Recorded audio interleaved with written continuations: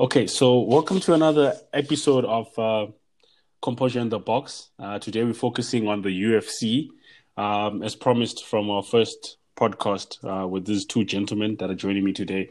That we're going to try and make this have a pre-show and a post-show as well. So this is the UFC 249 pre-show on Composure in the Box. Thank you for joining us. Once again, I have the distinct pleasure of having Tunga and Themba joining me. Thank you, gents. No, you're welcome. Thank you, Sports Hype, for having me. All right. I won't ask about social media because you dudes do not do that. So, yeah, let's just get down into it. UFC 249, gents, is it really happening? Is it really going to happen? Do either of you have a dream where something happens and come Sunday morning, we have a black screen in front of us? Or Themba, I'll allow you to always take the first hit. Okay, yeah, no, I think it's happening.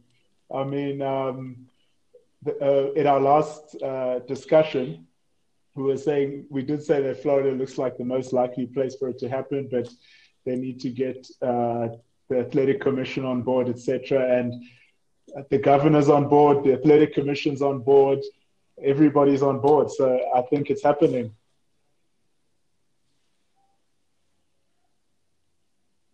I agree with you, Themba. Tunga?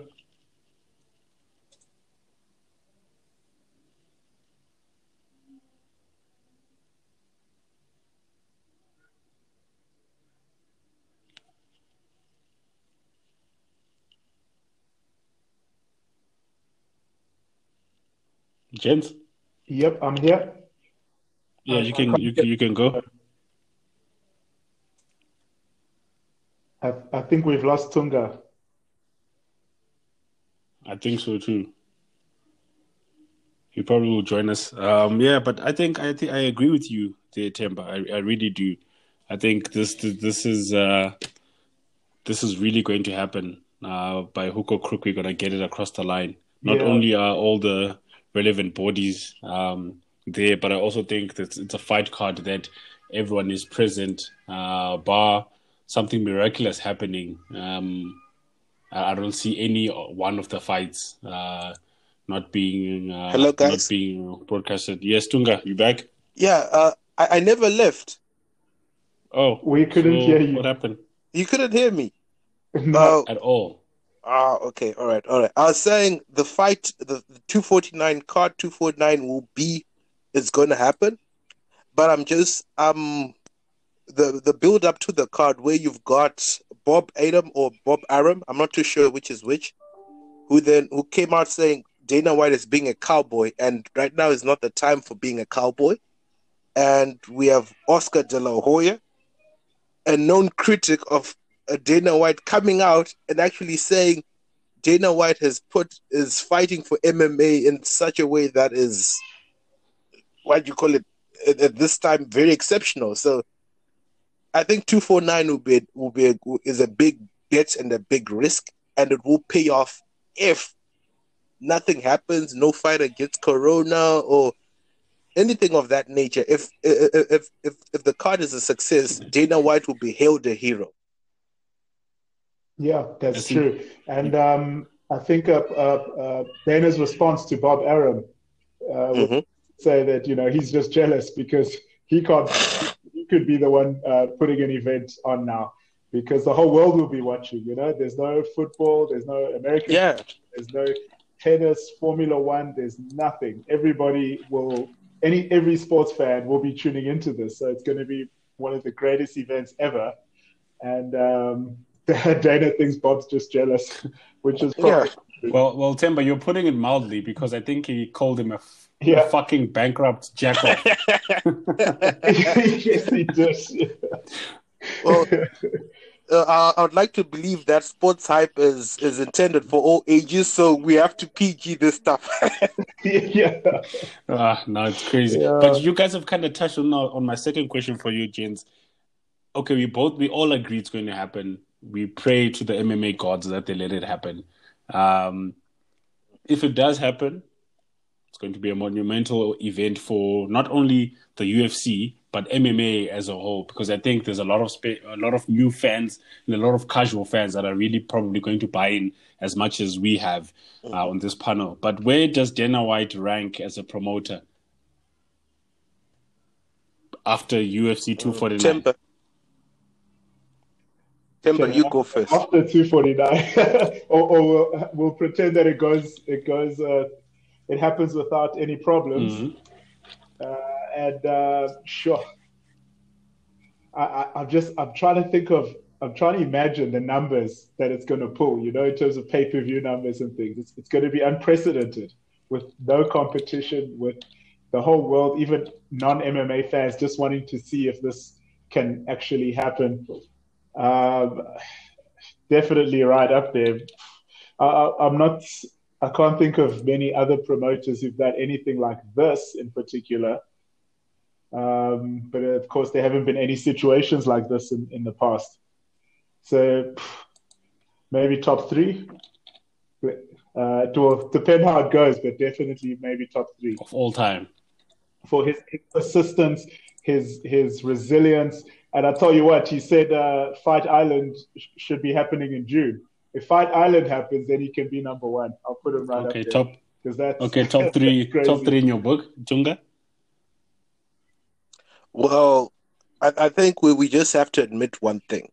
UFC is a monopoly. UFC owns the market share, the lion's share of the MMA industry. So I'm actually trying to think, apart from Bellator, I don't know. So let's go. What's his name? Cocker? What's his name? What's the name of the Bellator promoter? Steve Cocker, right? I think so, yeah. Yeah. So those are the only 2 promoters I know. Those are the only 2 promoters I know. And Dana White has been with the UFC from the very beginning. The guy is passionate. He makes fights that people want to see and is willing to actually put big bets on. Like, the whole Conor McGregor versus Floyd Mayweather.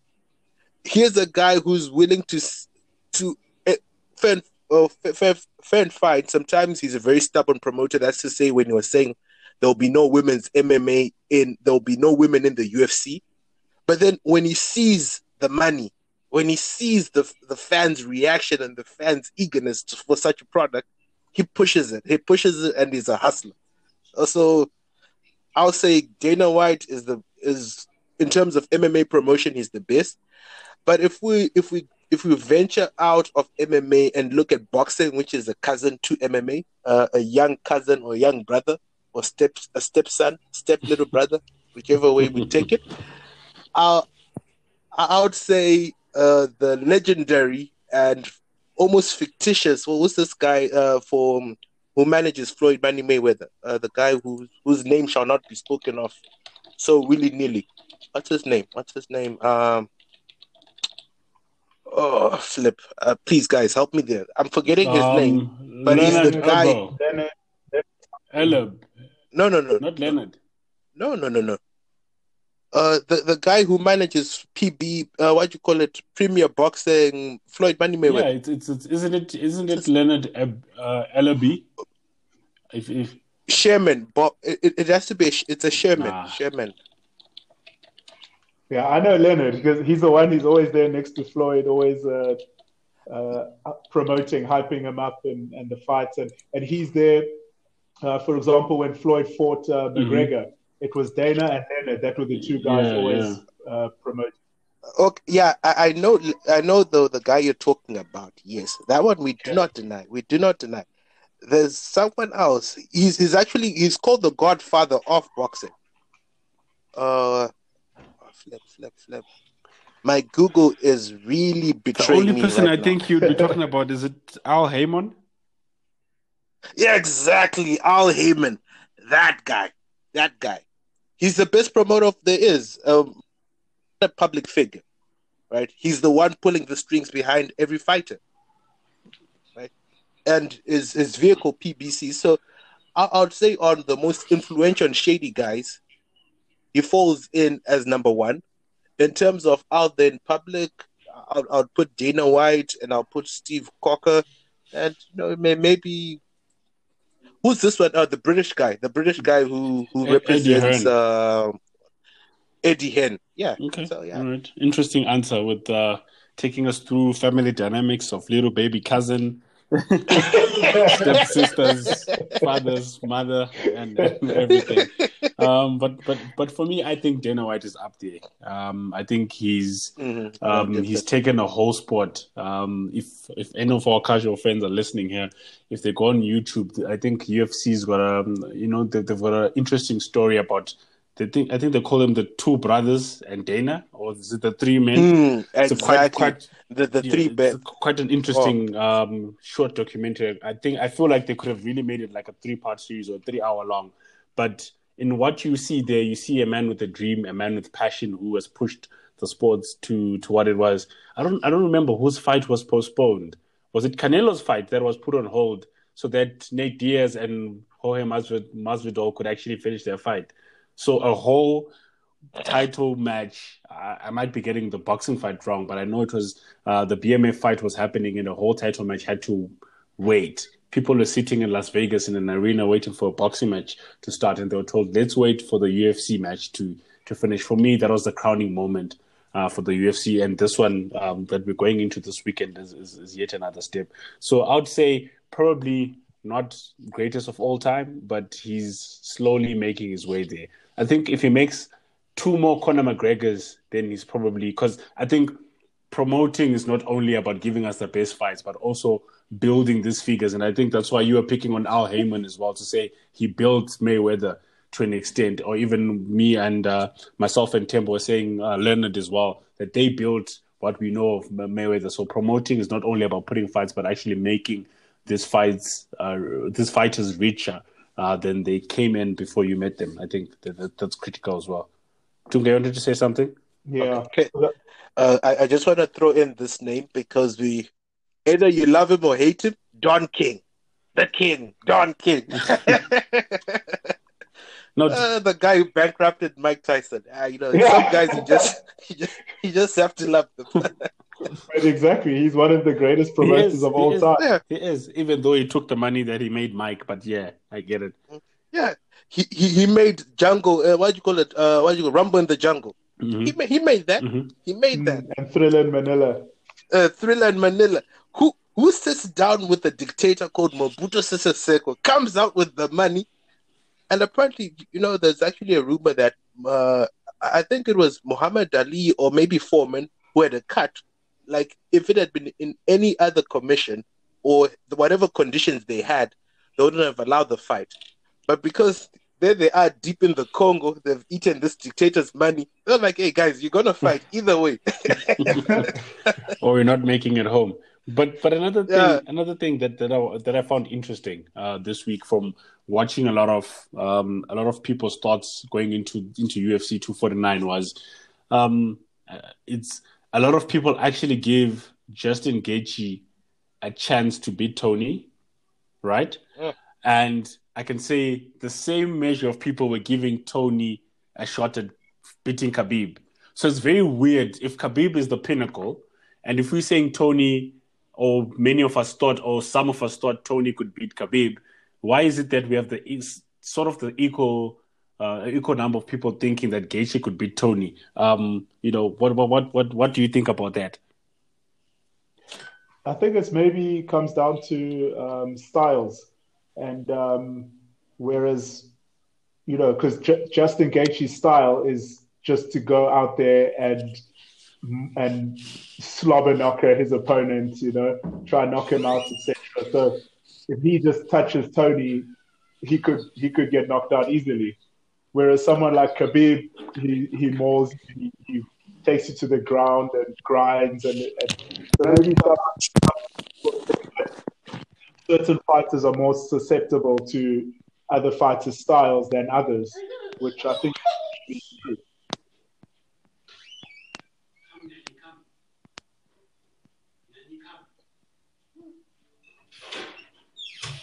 Hello, guys. Hello? Hello? Yeah, I can hear you now. Oh, Themba. Yes. Is Pilani here? I don't think so. All right, we might as well Yeah. take it over. You were saying? Yeah. No, so I was saying I think it just comes down to styles. Whereas you can have three fighters A, B, and C. A can beat B, B beats C, and C beats A, just because of their different styles and how they match up with each other. Mm-hmm. So where someone might actually think, okay, for Khabib, Tony is a easy fight for him, or easier fight for him than fighting Gaethje, or for Tony, Gaethje is an easier fight than if he fought Khabib, etc. No, I hear you. Tunga, what's your thoughts? I think that they're very much the same with tempers. Styles make fights. Styles make fights. So that's to say, in as much as Justin Gaethje's approach, his stout, his fighting style, could probably be a little bit tricky for Tony, because he's a guy that's going to come out there throwing punches. But let's not forget that the El Cookie is also, he's a good puncher. He's a good person on the ground. So that's to say, he's going to trade off punches with Justin Gaethje on the feet. But if Justin tries to do some wrestling, it's game over. It's game over, because he'll be submitted. That's just the honest truth.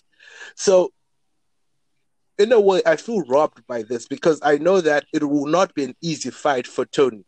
Under no circumstances, it will not be an easy fight. He's going to get bruised. He's going to get hurt.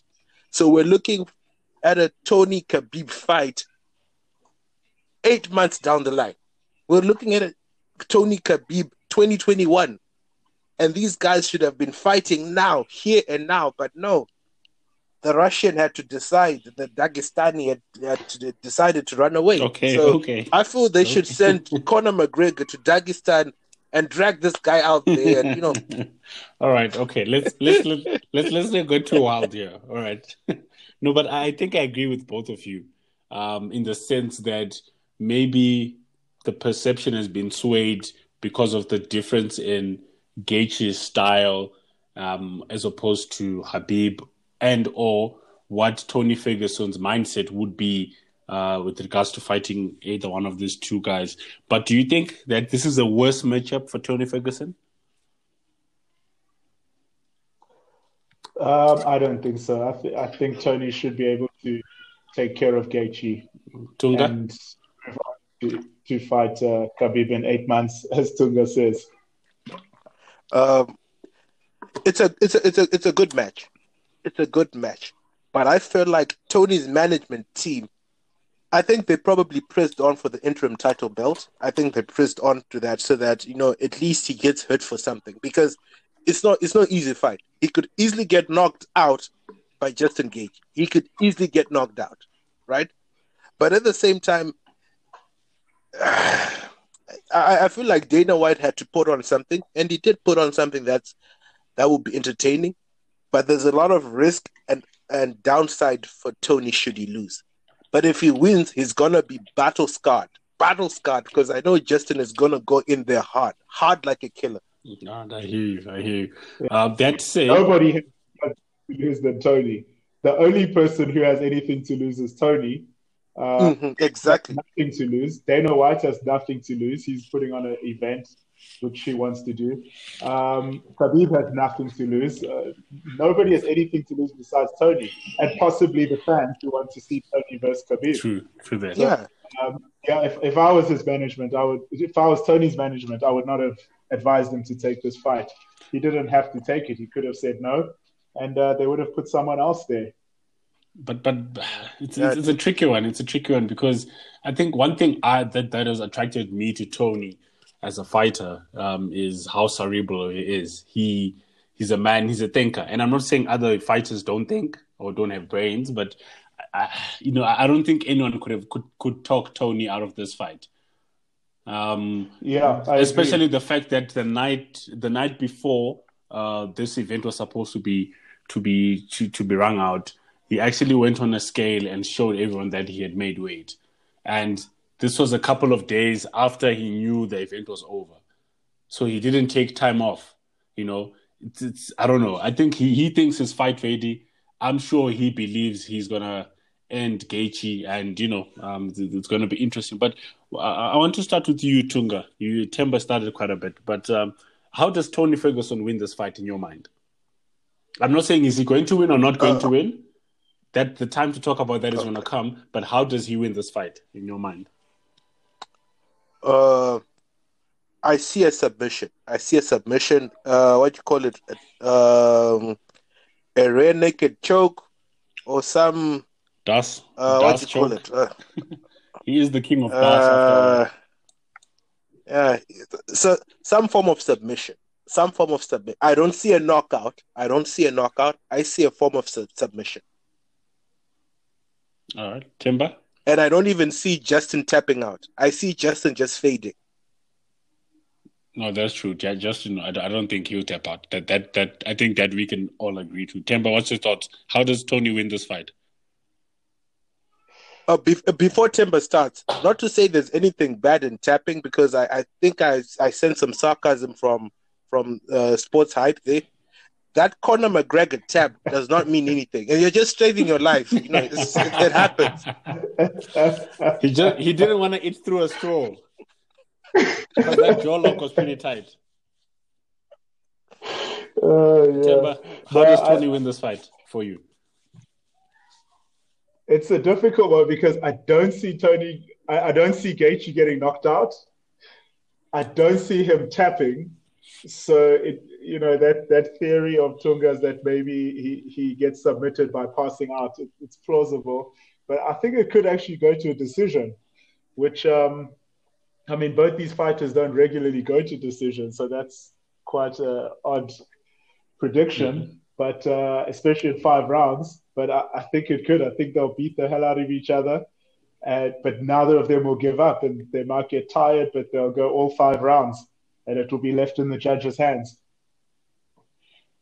2 interesting theories. Yeah. I think I came into this question with what I believed would happen. But hearing both of you guys on both sides of the argument, I really think my short of it is I really think that this fight is not going to last 5 rounds. If Tony wins, I think Gaethje is going to be cut up so bad they're going to have to stop this. That's just what I think. Based on the puzzle. The doctor stopped I really think he's going to be bruised, battered. He's already got a lot of scar tissue, especially on the bridge of his nose. I'm not sure if you guys have noticed. And I really think Tony's going to open him up with that. And I think it's going to be a stoppage. Just too much blood everywhere. But I could be wrong. And how does Justin win this for you, gents?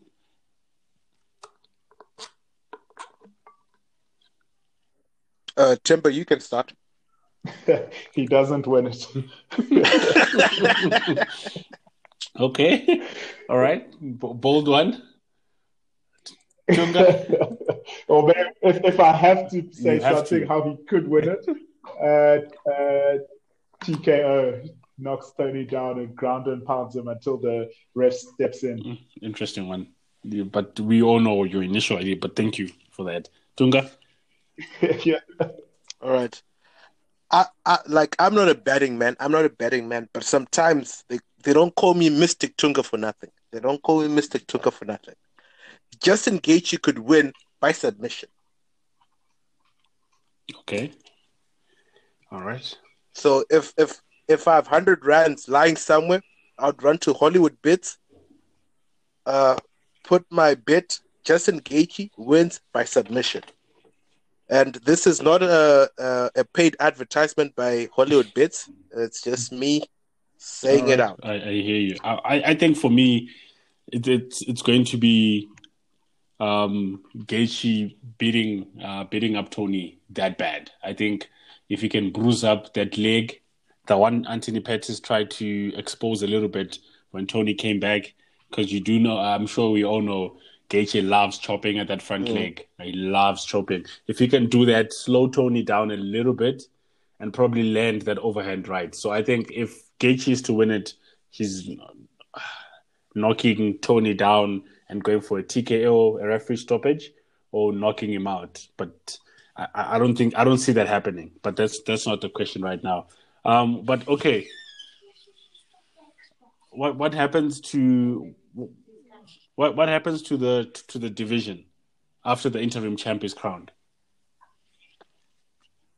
We wait for the champion to fight someone. I think if when Khabib eventually decides to come back, he'll have to have a warm up fight. I think with a number 5 ranked guy, because I think we shouldn't celebrate his return. We should give him a low level fight, probably some guy in number 5. I'm not too sure who number 5 is in the division, but someone up there. It's Dan. And then yeah, Dan Hooker. Yeah, definitely. Just give him someone who has statistically a low chance of winning, because you don't want to kill, but at the same time, these are guys that are paid, that have their fights stipulated in the contract. So Dana might not want to just lose, lose a fight which will not return any money. So you probably want Khabib to fight someone big so that he gets his money back. But I would say don't celebrate a coward. Don't celebrate a coward. Give him a high, a lowly ranked fight with someone. No pay-per-view buys. He can actually be on Fight Pass. I don't mind. Ain't no way that's happening. Themba, your thoughts? The number 2 pound for pound fighter in the world on Fight Pass. Sure. No, Dana's already said it. The winner of this fight fights Khabib next. So Khabib won't have a fight or anything like that. And then I'll tell you who is the other thing that could happen. Conor McGregor will call out the of this fight, because that's what he does. He calls out people that he thinks, so he'll see the weaknesses in this fight, someone who's a bit roughed up, and then he'll call them out, hoping to get the title shot afterwards. But do you think, okay, so basically my mind is here. Do we get a unification fight December 2020 if the world gets back to being normal? Or do we have Khabib Conor 2 September, October, and then unify the belts in 2021?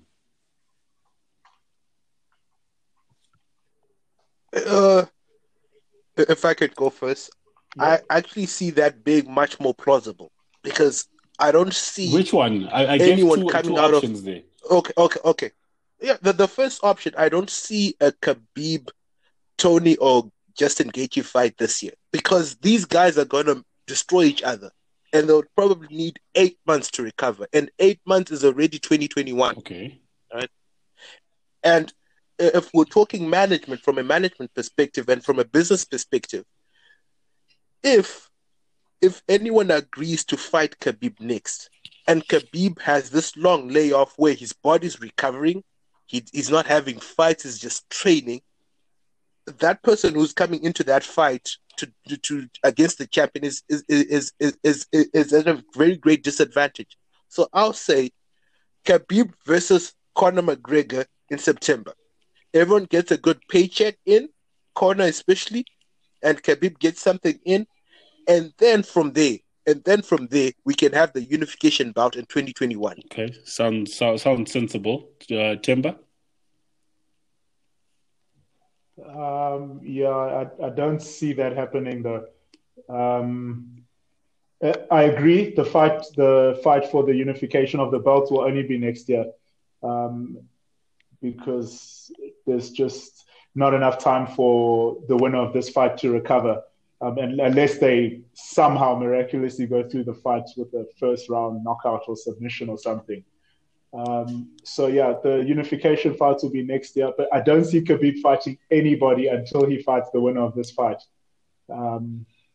So everybody else will just have to wait and fight each other until that fight happens, which is only happening next year, which means Conor's next fight will be against, he has to choose Poirier or the loser of this fight, or Dan Hooker or someone. Or maybe someone in a different division. But I don't see that Conor Khabib fight happening this year. Interesting thoughts there. I want to switch up a little bit. I want to talk about Triple C. Do you gents like Henry Cejudo, yes or no? Yes, I like him. I think he's quite a polarizing figure. Tunga, your thoughts on Henry Cejudo? Do you like the man? Yes or no? Fair and fine. He didn't drive Johnson away. He didn't drive him away. Johnson realized, like, look, I'm the best of all time, the greatest of all time. Let me just leave this. Let me leave this organization in the capable hands of Cejudo, and let me just go somewhere where I'm more appreciated. That aside, I feel like Dominic Cruz. Cejudo. I feel like Cejudo he's an Olympian. One, he's good, he's durable, and I think he's got a claim to be the greatest of all time. Also in those divisions, you see, not Triple C for nothing in those divisions. So yeah, he's okay. Do you like the man? Okay. Yes or no? Okay. Yeah. I find him a little irritating. He makes my screen crawl, but I'm warming up to him as the days go by, and as I see many more other fighters in the UFC give him props and respect. I think I'm warming up to him. Do you just think that he's picking easier fights by looking at Dominic Cruz and Jose Aldo, for example, in his last two fights? Whereas he could have gone for Peter Yan or Sterling in that division?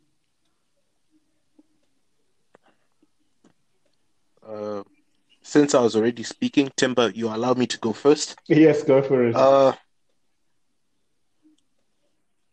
First and foremost, I think Cejudo is not picking any easier fights. I feel like as a champion, he's out there to defend his legacy, to to make himself have the argument that he was the best of all time in his particular divisions. Is he holding up other divisions? Fair and fine. Yeah, that could be an argument to be made, and it will be a plausible one. But when you're fighting Jose Aldo, one of the greatest of all time, right? Until he was dethroned and humiliated by Conor McGregor, but he's picking up dangerous fights which could probably derail him if things go wrong. So I think like he's being ambitious, and the UFC is giving him enough leeway and rope. Should he either be successful, or should he then use that rope to just choke himself out? Who knows? All right, interesting analogy there. Themba? I don't think he's picking easy fights. I think he's more interested. He's very interested in his legacy, and he wants big names. He wants a hit list. Peter Yan, great fighter, and probably the most deserving of the title shot next. But he's not a big name yet.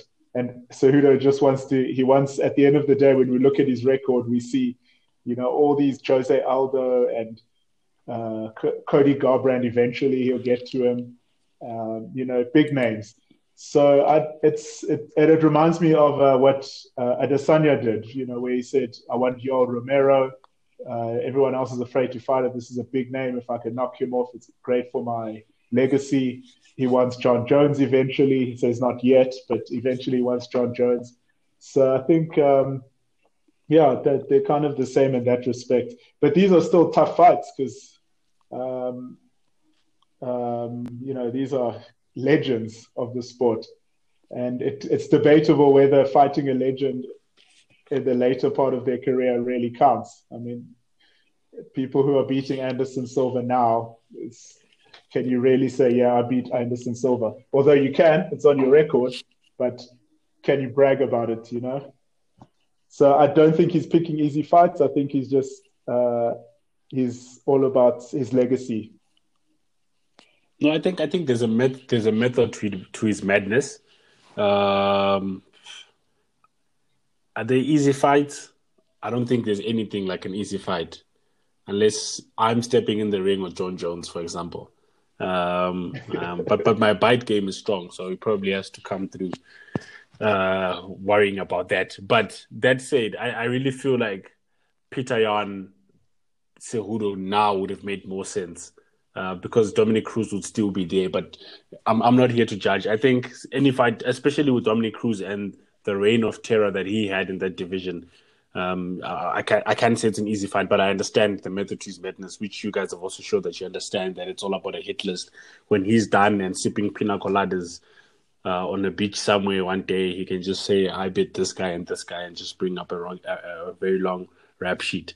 But next question for me is, on a scale of 1 to 10, how excited are you about the Ngannou Rozenstruik fight? Ooh! Is that a 10, Tunga?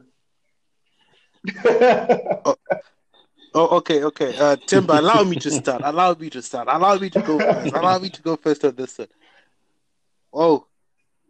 Francis, this fight. Okay. A word of caution. I'll give it a 9 out of 10. Why? Because I'm afraid of one thing. We're taking it for granted that these fighters know how to fight in an empty arena. We're used to their performances in an adrenaline-pumped, electric environment. Whether or not they can replicate this ferocity or that performance or that entertainment in an enclosed arena is one thing, right? That said, I would like to remind people of the Francis Ngannou and who's this guy? What's this other guy's name? Derek. That fight was a ball. I was waiting, and the thing with these heavyweight fights is that you don't necessarily need to be entertained all 3 or 5 rounds because one punch someone can go to sleep. That's how dangerous they are. So you're waiting 5 minutes for that one punch. So I hope when they come in, Francis Ngannou should come in hot. If he's going to do the business in 10 seconds, let him do the business in 10 seconds. But if not, I want him to display ferocious fighting power. I want him to really swipe the floor with that Jamaican-looking guy. He's South American, but I'll just put him as Jamaican. I hope Sports Hype can edit that out because I'm not racist towards my South American brothers, but sometimes Africa has to prevail. Go on. We're listening. Yeah. So I think a 9 out of 10, and Francis Ngannou wins by vicious knockout. All right, Themba, how excited are you on a scale of 1 to 10? I completely agree with Tunga that the problem with heavyweight fights is that you can also get those stale ones where they are just, walking around the ring, not doing anything for many minutes, maybe even a couple of rounds, and then eventually goes to a decision and it's a boring fight like the one. But I'm so excited to see Ngannou this. So excited. And after this, he must get the title fight. That's it. There's nothing more he needs to do to prove himself. He should be fighting for the title now, in fact, but unfortunately, Stipe and DC are holding that up. So how excited am I? 9 out of 10 as well. Very excited for it, but cautious that a heavyweight fight where the fighters are cautious themselves could be a tad bit boring. It's interesting that you guys are singling out that Derek Lewis Ngannou fight. It was a snowfest. The numbers don't speak well at all. I think Ngannou landed 11 of 46 strikes, and Derek Lewis landed 20 of 54. That's just both fighters were under 40%. It's crazy. It's crazy. But yeah, I'm am I excited? Yes. Am I optimistic that we're going to see fireworks? When two people who've got one punch knockout power meet, there's a lot of caution that can be in there, especially with what Tunga's talking about, an empty arena. No one is singing your name. There's no oohs and ahs. What's the mentality going to be like? So it's going to be an interesting one to see. But yeah, you definitely want to see someone's lip get bust up. Hashtag over him. I don't know why he's still fighting, but it's a topic for another day. uh, He still has steroids in his body. But yeah, I'm really excited about this. But I want to zone in a little bit on something that you gentlemen kind of spoke about Stipe. For me, I'm thinking the win of this fight definitely needs to get Stipe before Cormier does. It has to happen. It has to happen. Cormier doesn't look motivated. He doesn't even speak about fighting anytime soon. I swear Cormier might be interested in John Jones at heavyweight more than he would be at the rematch with Stipe. I don't know what your thoughts are there. All right. Themba, you want to go first? Okay, yeah. I agree that, I mean, if the Jones thing, he did say at one point that he's done with Jones, he's over Jones.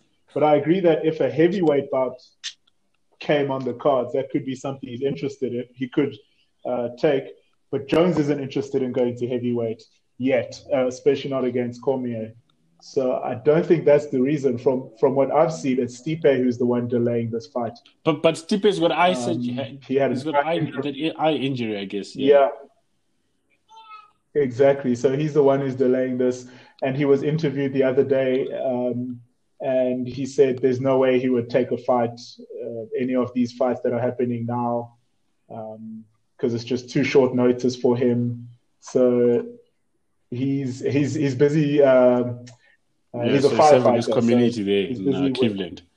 He's not even training for a title fight. So I do think it's Stipe who's the one delaying.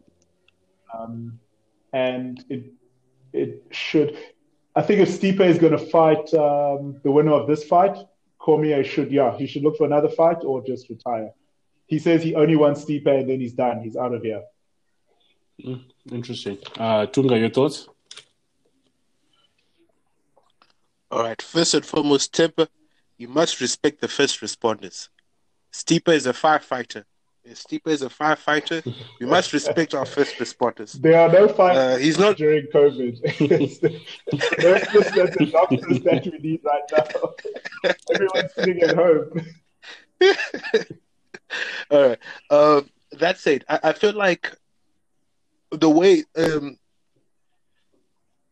I see it, and the way I would like it to happen is Francis Ngannou deserves a shot at the title, right? So he has to win this fight with Big Boy. He has to win this fight, right? And he must be able to fight Stipe by the end of this year, right?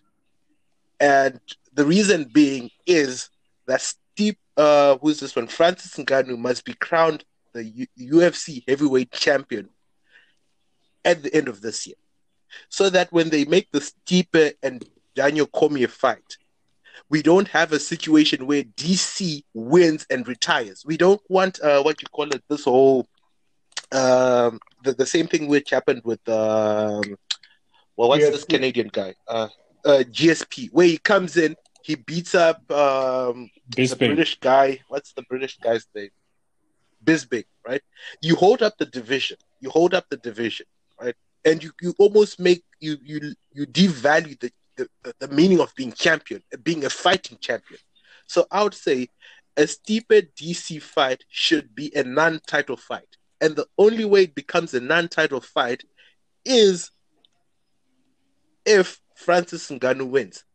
And now then going to the second part of this is also we also have to acknowledge that Stipe and the UFC are not on speaking in good eye-to-eye terms. It's well documented that Stipe does not respect Dana and Dana does not respect Stipe, and it's been like that. Stipe is the only champion to have had the belt put around his waist by his coach and not Dana White, apart from the BMF fight. But he's that guy. He doesn't like Dana and Dana doesn't like him. They're not going to be in good books. So Stipe knows that the Francis Ngannou fight is his dethronement. He knows that because the first time he had the good chin, and Stipe or Francis Ngannou was taken into the deep waters. He floated, but the judges saw something else, right? I would say this time, this time, the predator is going to make a kill. The firemen will either burn in the house, will not be able to go up the tree to get that cat. The firemen will be retired. That's all I can say. Oh my gosh.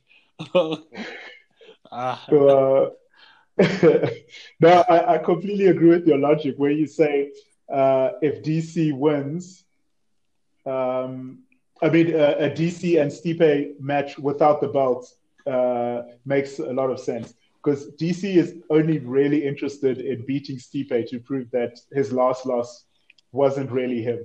I don't think he's as interested in the belt. If he beats Stipe and it's not for the belt, then he might decide, okay, now let me try Ngannou for the belt or whoever has it.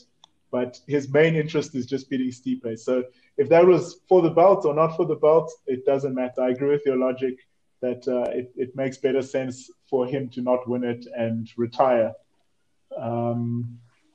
So yeah, let's see what happens. But it's definitely Stipe holding it up. I've just read here he's saying that his state is closed, all the gyms are closed. There's no way he can train. He's told them how can he? He's not going to take a fight and not have a proper fight camp. Which I mean, it's all valid and stuff. But look at all the guys fighting now this weekend. They're making a plan. They've made alternative arrangements. Same with the guys who are going to fight on Wednesday and next week. And so it's possible. If he really wanted to, he could do it. And it seems he's not interested. It's a tricky one. I find one of the funniest things about this card, which I must say is a stacked card. I don't know why none of us have mentioned that. Is the fact that you have on the main card Jeremy Stevens versus Calvin Kattar, a featherweight bout on the main card, right? And the last fight in the prelims is Anthony Pettis and Donald Cerrone. It's okay. I know both of these fighters are coming off losses, and they look like they are far from where they used to be. But take me through the thoughts behind that. Does this even make sense? It does. I can tell you Dana's logic because he has explained it, not on this card, but on previous cards. A lot of people tune into ESPN and will watch the prelims because it's free. So they just flip to ESPN, watch the prelims. And then based on what they see on the prelims, these are maybe casual, like not MMA fans, maybe just people who are looking for some sport to watch or something. Based on the prelims, they will decide whether or not to pay for the pay-per-view. So he likes to have the main event of the prelim be a big fight as well, so that people can watch that and think, wow, I like this. Let me pay for the pay-per-view and now watch the main card. That's from the horse's mouth in an interview. Good point. And Tunga, before you go, the funny thing is, I want to say shout out to DSTV for making a plan with this. Because imagine if we didn't have DSTV, the pay-per-view for this week's card is $65. That is 1,215 rand and 68 cents. I love fighting, but I don't think I was going to pay 1,215 rand and 68 cents. And we got, if it wasn't for restrictions, we could have one person pay for it and we all go watch it. You know what I mean? And it'll definitely have to be the single guy in the group because my missus is not going to let anybody into our house at 4 a.m. to come and watch fighting. Based on my bad behavior when Usman and Colby Covington were fighting, I spilled beer all over the place celebrating that win. But that said, this pay-per-view thing is very expensive and it makes sense that you're pointing what Dana said. Tunga, do you see any sense in this?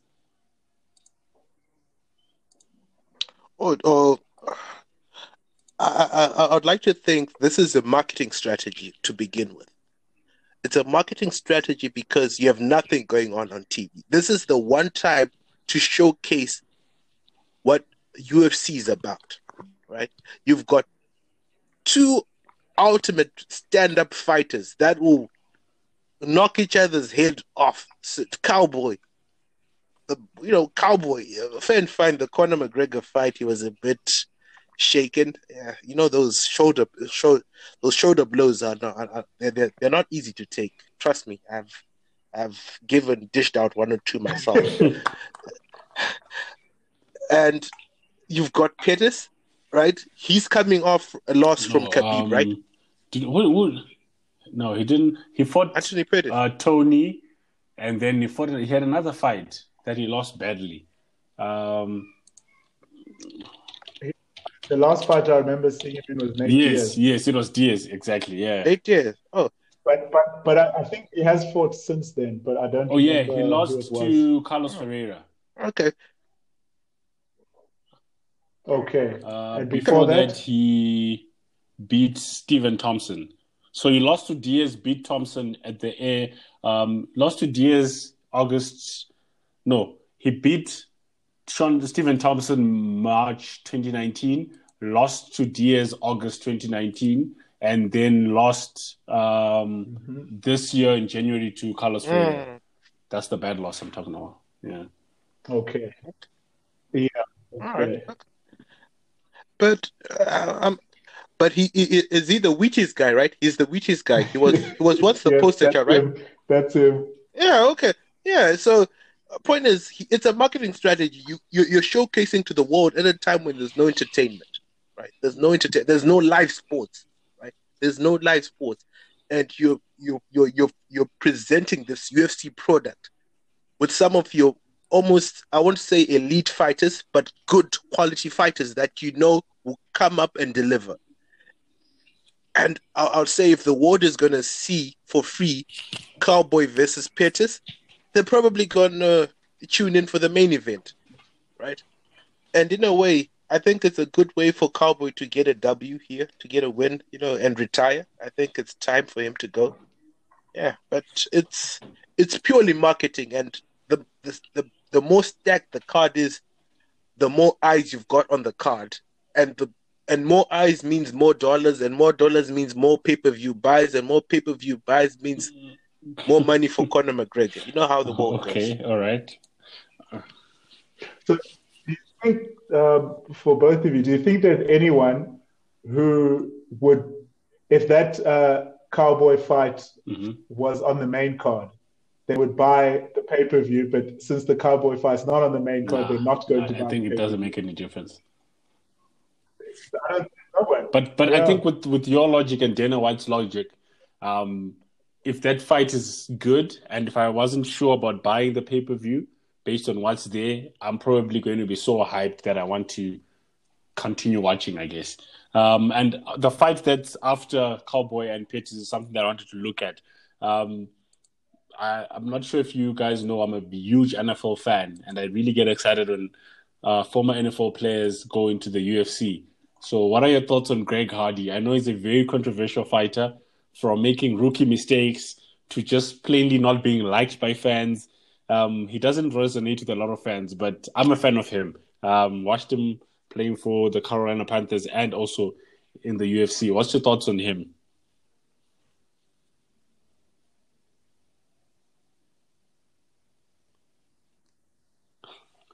Tunga, are you going to take this one first? I think we've lost him. Okay, I'll go first. I didn't really know him before he came to MMA, before he came to the UFC. And I remember watching a fight of his, and everybody was booing him. So I'm not sure what it is they don't like about it. Is it it's actually, I think he actually, the same thing that he did in that fight that you're talking about when he was wearing the blue trunks and he got disqualified for hitting the guy, kneeing the guy who was on the ground. It happened in a couple of fights prior. Yeah, so that's what I was mentioning about rookie mistakes. No, I mean, he seems like a nice guy. I've seen him in a few interviews since then, and he seems like a humble guy. So to me, I was not so sure why are they booing him. Seems like a humble guy. I'm supporting. I don't really know his opponent. I know him, not his opponent. So I'm supporting him. I hope he gets a win and gets. Seems like he's good for the sports as well. He'll bring in some viewers, and maybe he can put a run together and start fighting some big names. And De Castro is 6-0, but I think I've seen his one fighter when he was fighting the Samoan dude, where he clips him on the jaw with the right hand. Sorry? Yeah, exactly. Was that Mark Hunt? That Hunt knockout was pretty legit. He didn't catch him flush on the chin, but yeah, it's that's Okay. him. Okay. Yeah, no, I don't really know this guy well enough, but Greg Hardy stands out for me. When I saw that matchup, Greg Hardy's name stood out. I've seen him in his last two fights. Tunga, are you wish back him with all us? the best. Yes, I'm back. To be honest, I really don't know this Greg Hardy guy. I'm yet to see what he's all about, what he stands for, well, what it means to what the sport means to him, and what he can contribute to the sport. So until then, I'm very skeptic and critical of the guy, and we'll see. I'm always out there to say, I'm drawn to a fighter by their performance, what they bring to the table and what they take away from the table. That is what draws me. So this guy is simply standing in line, so I wait to see what he's going to do. But yeah, that's about it. I wish not to speak ill of a guy I don't know. He's 5-2, by the way. But Just saying. But that said, Mark Hunt is a disrespected legend in UFC. I think they need to do something about that. Mark Hunt is a legend, and the UFC have on many occasions treated him very badly. All right, no problem. That's all I'll say. What fights should make the next card? I know there's a one on that we'll see on Thursday, which is Wednesday stateside. But what fights do we think we should make the next main event? No, not on that card. Isn't that pretty much cut and dry? Yeah, it's done. It's Anthony Smith. No, I mean like the card, the main event. Because I think that's like a fight night. So the next main 250. What should? Yeah, it's pay-per-view. Okay, so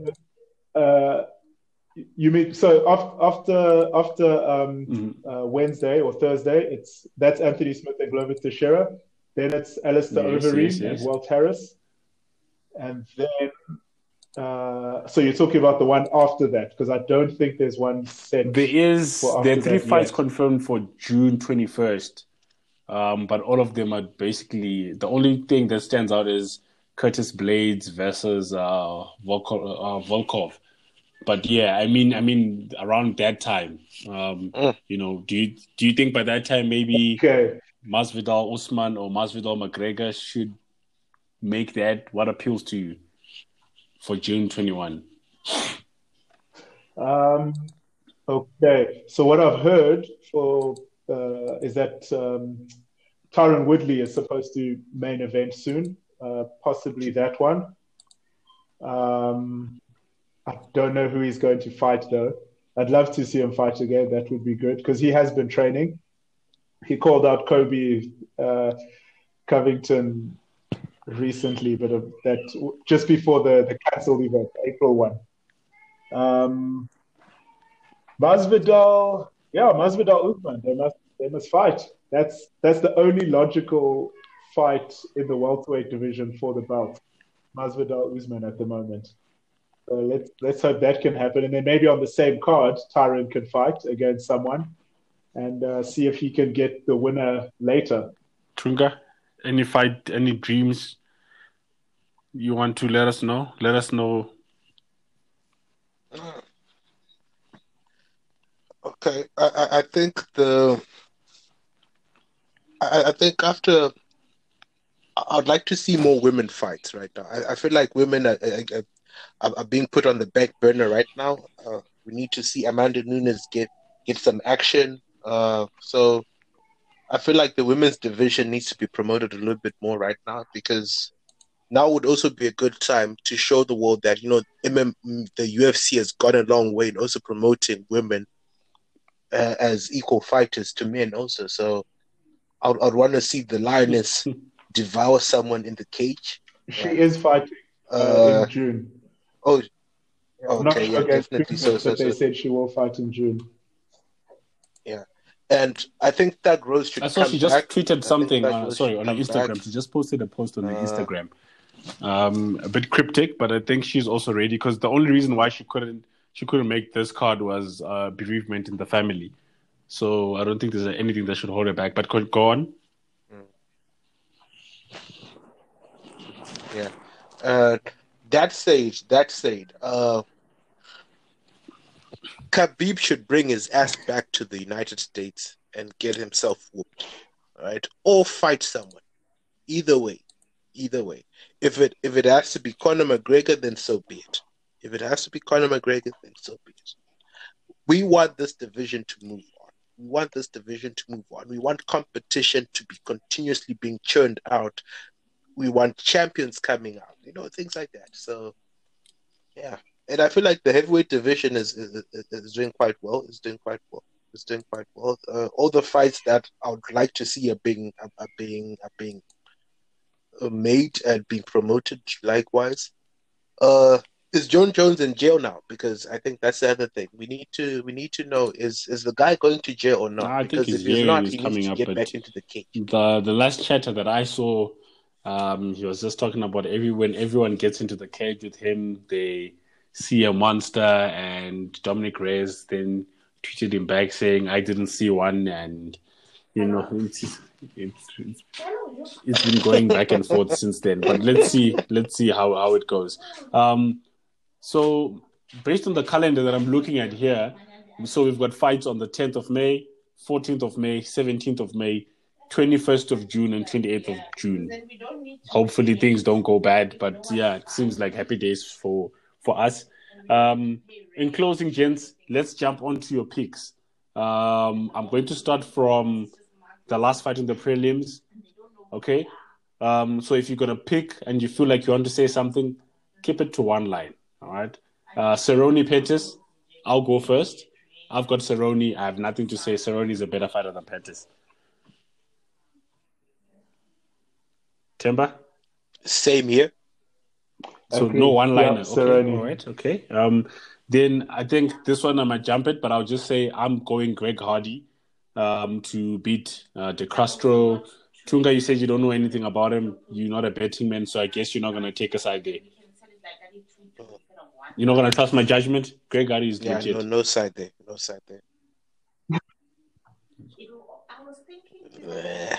Simply because you played him in what do you call it, NFL some seasons back doesn't make him a good fighter for now. Yeah, so I've seen him. I saw him in his last two fights, but he lost both of them. And then the other De Castro, I can't remember ever seeing. I did see him in that Mark Hunt fight, I'm sure, but he obviously didn't leave an impression on me. It's difficult to choose since Greg lost his last two fights. So I think, I'll stay out of this one. He didn't lose his last two fights. He lost to Volkov, who has fought 38 times. I don't know why they were giving someone who's fought 6 fights. But okay, that's fine. Then the last fight was a draw that was overturned. Against him, I think, and then he became a no contest. That's the one where he need the dude in the head, and then he won in July, the weekend after my birthday. That's what I remember it. Versus Yuan Adams, someone you guys probably don't know as well. So that one Which one? was also overturned, if I remember, because he was using an inhaler in between rounds. Which one? They disqualified him versus Volkov. His last fight. I can't remember who it was, but that's why he sticks out for me. I can remember this clearly. He was sitting down on the stool and he was using an inhaler for asthma or for whatever, and they eventually disqualified him for that. Do we blame the fighter for that? Who are his coaches? Honestly, why did they do that to my guy though? Performance enhancers. Drugs.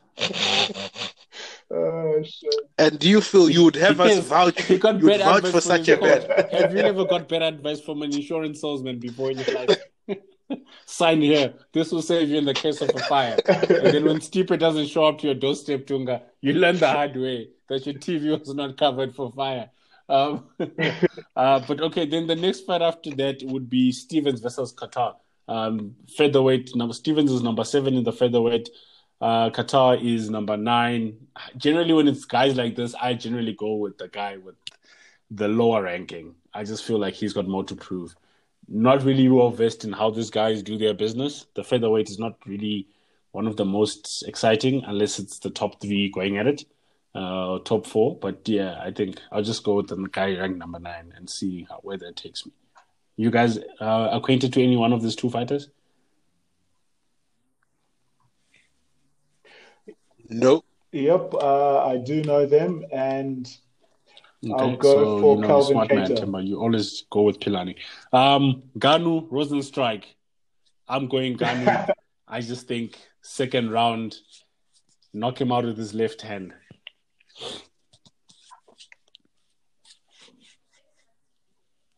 Ngannou for sure. Definitely. Let's listen to Tunga for coming Africa. in. Tunga, give us your African speech. Ngannou, first round, ground and pound. It will be the first stoppage for ground and pound. It will be a ground and pound stoppage. Okay. So Cejudo Cruz.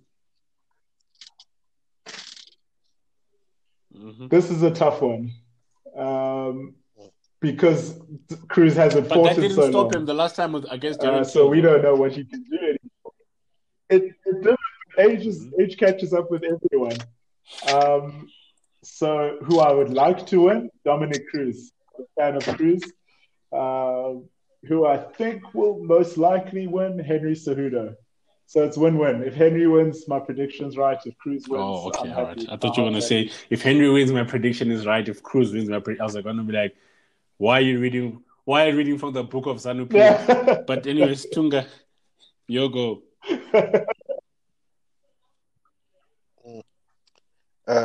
First and foremost, Pilani, I am averse by your statement to try and introduce ZANU-PF into this equation. But then again, that said, I'm a sucker for what you call it, for spoilers, for disappointments, for upsets, right? So I see myself supporting Dominic Cruz for the win here. I feel like no one should be out there trying to create a legacy by holding all the belts. Stick to one division. But he vacated the flyweight belt, though. Be dominant in that division. He did. He vacated it. There's no flyweight champion. But still, I guess it still makes your point to say you're holding up a division because he did. But he did. I'm right, Themba, right? Yes, yeah. He had to give that one up. Yeah. Well, giving up a belt devalues a belt. If someone gives up a belt, he is simply saying, you know, it's not important. And I'm saying, at this time, in his pursuit for absolute glory, I would want an upset. And an upset in the form of Dominic Cruz for me is good. He's a veteran in the game. And I feel like, you know what? Dominic Cruz should do the business. So that's who you want to win. Who do you think will win if you're putting money on it? Dominic Cruz. Okay. If I was putting money on it, okay, fair, fine. Triple C wins. If I'm putting money on Triple C wins.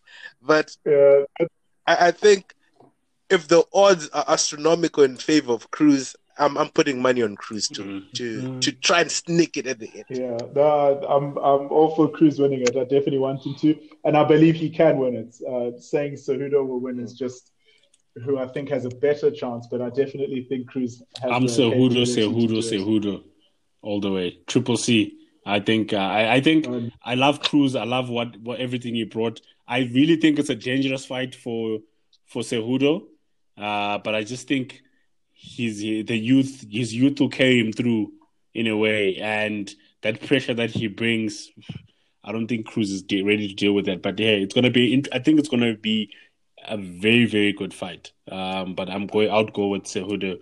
And then the big one of the day, for me, Tony El Kukui. I know he was called El Coco. I don't know why, but El Kukui, Ferguson, I think he's just unstoppable. I don't think anyone can beat him. I don't think Khabib can beat him. I don't think. And he's been saying he wants to fight well into his 40s. He's 36 now. And the cardio in that man is amazing. Maybe I love him a lot because he reminds me of John Jones. The creativity, the elbows, the fighting in and out of the clinch, the good ground game, but never really wants to take it there. If you do, he punishes you for doing that. he's just a mythical creature in the MMA game, and I really want him to take this win.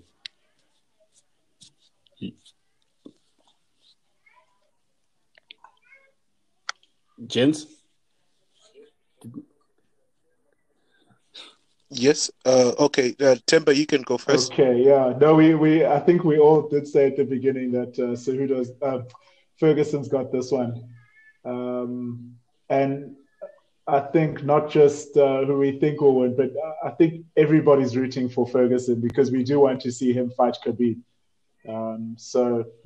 Let's hope that happens. And nothing against Gaethje. Gaethje, I hope after this he does make a comeback, gets another title run in future. I wish him all the best. But just for this one, but just the same thing before you go, Tunga. I was actually looking at the division. If he doesn't get this win, a title run, he's gonna have to do some miraculous stuff because, there's Dan Hooker, who's ranked 5th. Gaethje's ranked 4th. Hooker was already calling out Gaethje, and there's still Poirier, who's just sitting ranked 2nd.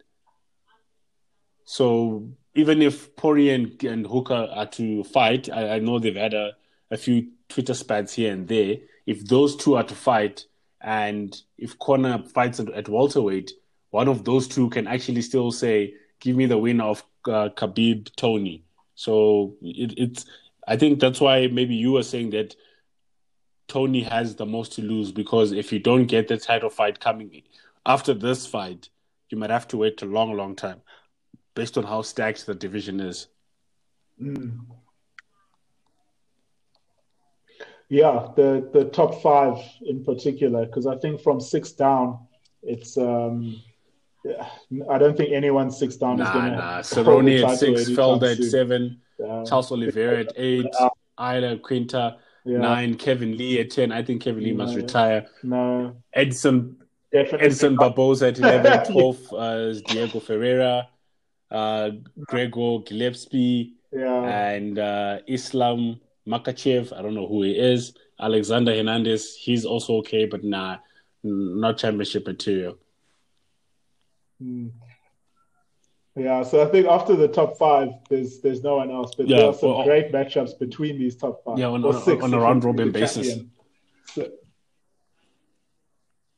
yeah, there are some good fights here. So I think if losing this fight for Gaethje in particular, Tony, I don't know what he'll want next, but for Gaethje, 2 more fights, 2 more wins against the top 5, and I guess could be so. back I guess up you there could for put the it that way, title. but 2 fights is probably a whole year, though. But generally speaking, 2 of the most active fighters are Cerrone and Adesanya, and they fight 3 times a year. So, for example, if Gaethje loses now, and if Khabib Tony is next year, so probably Gaethje means he probably will fight Dan Hooker or Poirier next year, and then probably have to wait for end of 2021. If Khabib Tony, let's say if Khabib Tony is at the start of the year, and Khabib Tony, if the second fight is not booked for the end of that year, then probably he gets it. But what's the chances that such a blockbuster fight, if it ever happens, won't get a rematch immediately? So it probably will be 2022. No, I'm saying which one? I'm saying gets if the Tony rematch? Khabib fights Jan-Feb 2021, to close them, a rematch might be scheduled for the end of that year, 2021, for example. And Gaethje will still have to be waiting for his shot, which could come in 2022. Right. Now, if Tony Khabib fight Jan-Feb, there's nothing stopping Gaethje from being on the same card or fighting around the same time, Jan-Feb. Maybe against Hooker or Poirier, as you say. Then, if he does a good job there, maybe September or something, he can be fighting, like September, October, whenever, if that rematch does happen, he could be fighting on the Conor or someone else. That will be his second fight. And then after that, the third fight could be the winner, the next, whoever's the champ. That's not a long time. Yeah, no, they wait 12 years to get a title shot. Oh, in their career. I guess so. I not think a long Tunga's time. back. Okay. I've been here all the time. I was listening. Okay. You're asking for my predictions for Yes, the Tony sir. Ferguson versus Justin Gaethje, right? All right. First and foremost, we must acknowledge that El Kukui, Tony Ferguson, was trained by the Hall of Famer, illustrious Brock Lesnar in the tough enough season. I'm not too sure which season it was, but Brock Lesnar was the coach. He inspired Tony Ferguson to be the great fighter he is. We must acknowledge Brock Lesnar's involvement in El Kukui's early part of his career. That said, of course, Tony Ferguson needs to win. He needs to win because we need this Khabib-Tony fight. After that, I'm sure the division can... I think, in all fairness, I think if there was ever a time to introduce a Grand Prix, like a similar Bellator or a Pride Grand Prix, you know, the ones they used to do in Pride, let them introduce that for the division. A Grand Prix where everyone goes in and we come out with either a number one contender to fight the winner between Khabib and Tony. We need that because everyone needs to stay hot. Everyone needs to fight. And I feel like fighters right now, especially with this whole Corona lockdown, they're trying to get onto that. They're trying to get on a roll. They want to start progressing.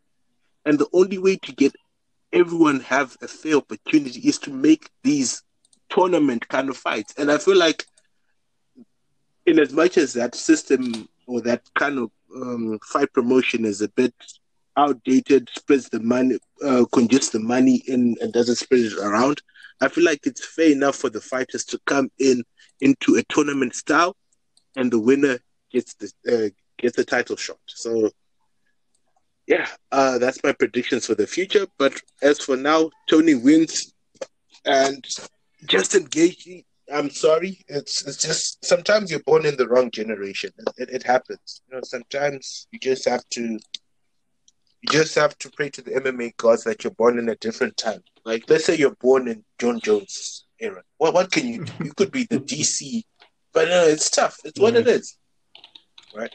Thank you for your.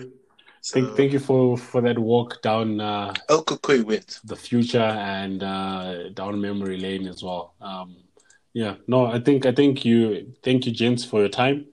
I really appreciate the thoughts. Any final thoughts on the card before I say goodbye to y'all?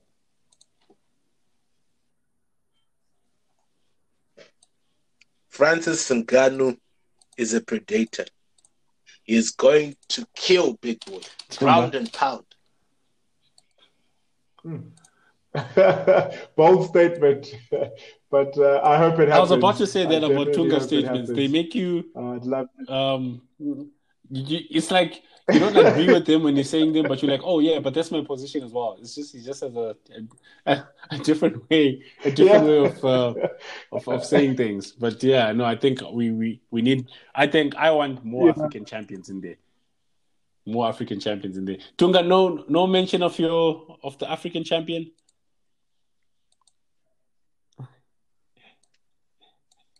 Unfortunately, I have a restraint order against his name.